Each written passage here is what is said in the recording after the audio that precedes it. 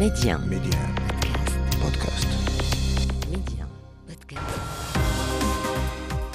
أهلا بك. وقتما تريد وأينما كنت نطلعك على آخر الأخبار. محتوى إخباري يومي سريع دقيق ومختلف، كل ما يهمك في العالم بنقرة منك.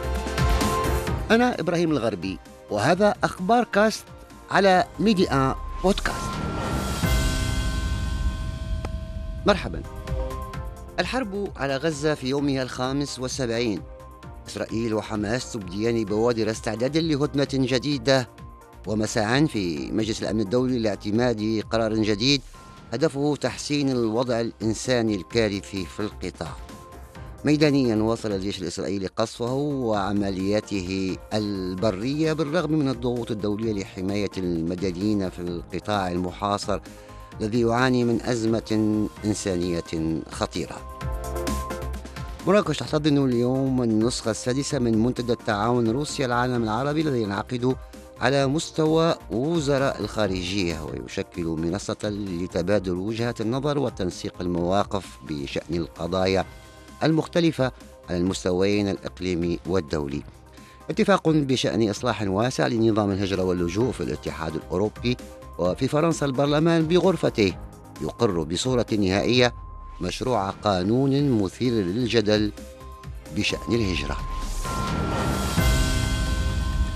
رئيس المكتب السياسي لحركة حماس إسماعيل هنية حل بمصر لبحث وقف إطلاق نار في غزة بعدما أبدت إسرائيل استعدادها للموافقة على هدنة جديدة لقاء إطلاق سراح رهائن. وأعلن الرئيس الإسرائيلي إسحاق هرزوغ أمس أن إسرائيل مستعدة لهدنة إنسانية جديدة ومساعدة إنسانية إضافية للسماح بإطلاق سراح الرهائن المحتجزين. وفي نيويورك يؤمل أن يعتمد مجلس الأمن الدولي اليوم قرارا جديدا هدفه تحسين الوضع الإنساني الكارثي في قطاع غزة، ولكن نتيجة التصويت تظل غير مؤكدة نظرا لتعقيد المفاوضات. وتدعو النسخة الأخيرة من مشروع القرار الذي اقترحته الإمارات العربية المتحدة وما زال من الممكن تعديلها إلى وقف عاجل للأعمال القتالية للسماح بوصول المساعدات الإنسانية على نحو آمن وبدون عوائق، وإلى اتخاذ تدابير عاجلة من أجل وقف دائم للأعمال القتالية، وهي صياغة تعتمد مقاربة أخف لهجة من النسخة السابقة التي دعت إلى وقف عاجل ودائم للأعمال القتالية. ميدانيا وصل الجيش الإسرائيلي قصفه وعملياته البرية، وأعلن توسيع نطاق هذه العمليات وتعميقها في خان يونس بالرغم من الضغوط الدولية التي تلح على حماية المدنيين في القطاع الفلسطيني المحاصر.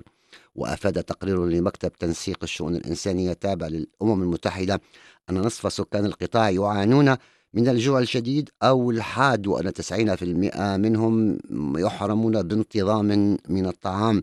وبالرغم من دخول نحو 127 شاحنة مساعدات وبضائع إلى القطاع من خلال معبري رفح وكرم أبو سالم، إلا أن هذه الإمدادات لا تكفي لتلبية أبسط حاجات السكان في منهار القطاع الصحي.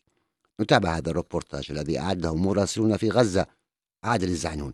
الجيش الإسرائيلي أجهز على آخر مستشفيين في غزة وشمال القطاع. في البلدة القديمة وسط مدينة غزة خرجت عن الخدمة مستشفى المعمداني، وفي جباليا وقفت تماما عن الخدمة آخر مستشفيات شمال القطاع مستشفى العودة بعد اقتحام الجيش للمشفيين. وزارة الصحة أعلنت انهيار جهازها الصحي في محافظتي غزة والشمال التي لا زال فيهما نحو 800 ألف فلسطيني يواجهون ويلات النزوح تحت استمرار الضربات الجوية والمدفعية. يشرح مواطنون: نحن نرى أن أغلب الضحايا من النازحين، فلذلك عندما تحدثوا عن الذهاب إلى الجنوب لأنه مناطق آمنة كانت هذه خدعة كبيرة، كانت مصيدة الموت. نحن نازحين من تل هوا غزة، قالوا لنا انزح للجنوب، وإحنا نزحنا للجنوب، قاموا بقصف المكان الذي يوالينا أو بجنبنا. العملية العسكرية البرية في خان يونس تدخل أسبوعها الثالث، لكن الجيش لم يتمكن من اقتحام مخيم خان يونس بعد،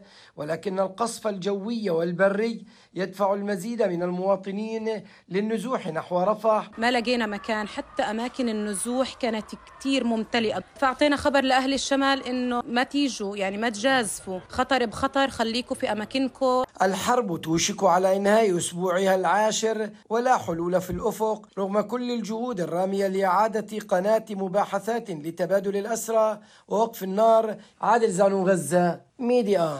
وزير الشؤون الخارجية والتعاون الأفريقي والمغارب المقيمين بالخارج ناصر بوريطة أكد في مؤتمر صحفي مشترك مع وزير الخارجية الفلسطيني رياض المالكي عشية انعقاد الدورة السادسة لمنتدى التعاون العربي الروسي بمراكش دعم المغرب غير المشروط للحقوق الشرعية للشعب الفلسطيني ووقوفه الثابت مع السلطة الوطنية الفلسطينية. وبعدما ذكر بموقف المغرب مما يجري في غزة الذي عبر عنه العاهل المغربي الملك محمد السادس في قمة الرياض، أكد ناصر بوريطة على المسؤولية الواضحة والثابتة للمجتمع الدولي، فعجز هذا الأخير عن وقف العدوان الإسرائيلي لم يعد مقبولا. ناصر بوريطة: المغرب دعمه غير مشروط ودعمه ثابت للحقوق الشرعية للشعب الفلسطيني في إقامة دولته على حدود يونيو 67 وعاصمتها القدس الشرقية. المغرب دعمه ووقوفه ثابت مع السلطة الفلسطينية برئاسة فخامة الرئيس محمود عباس، الممثل الشرعي والوحيد للشعب الفلسطيني. المغرب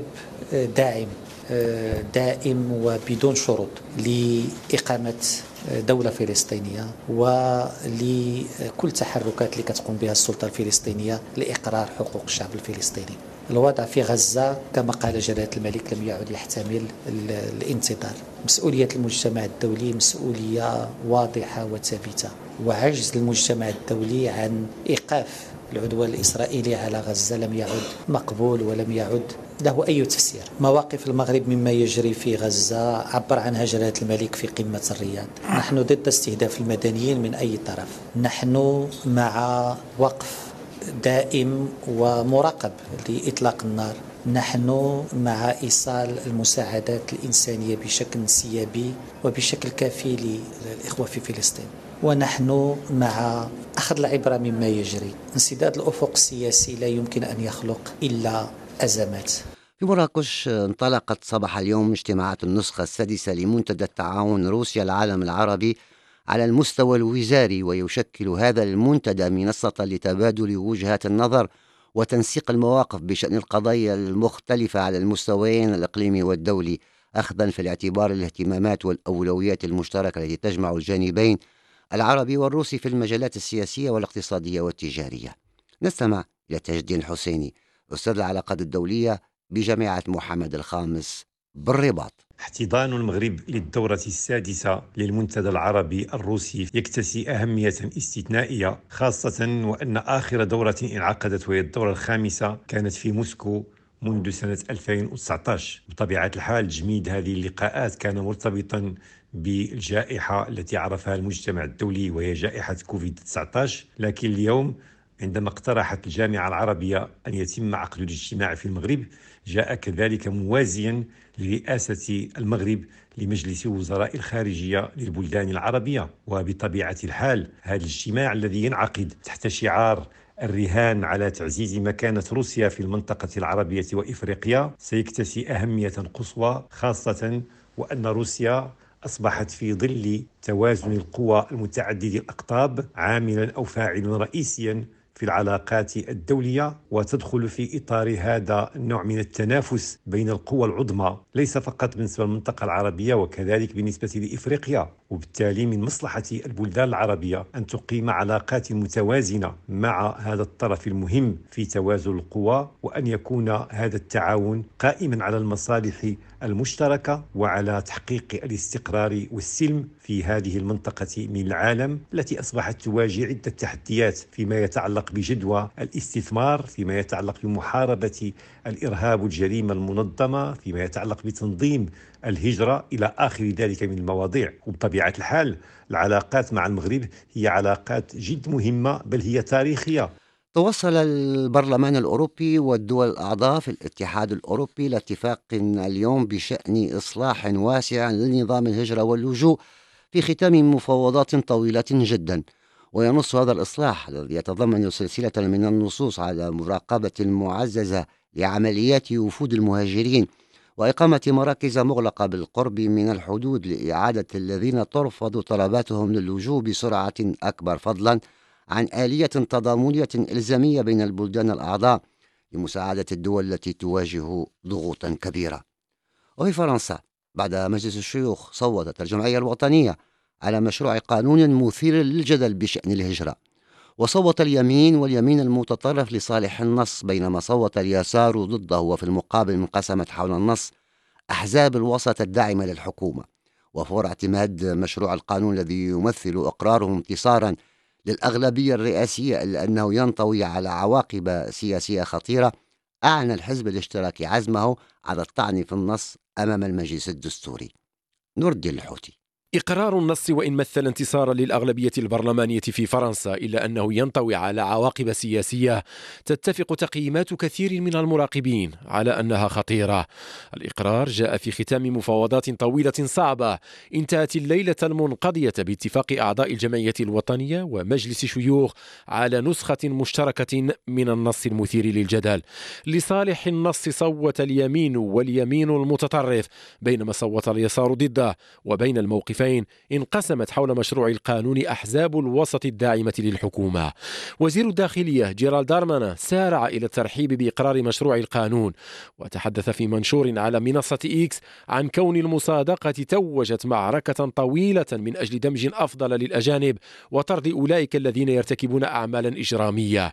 إنه نص قوي وحازم، هكذا ختم المسؤول الفرنسي نص منشوره.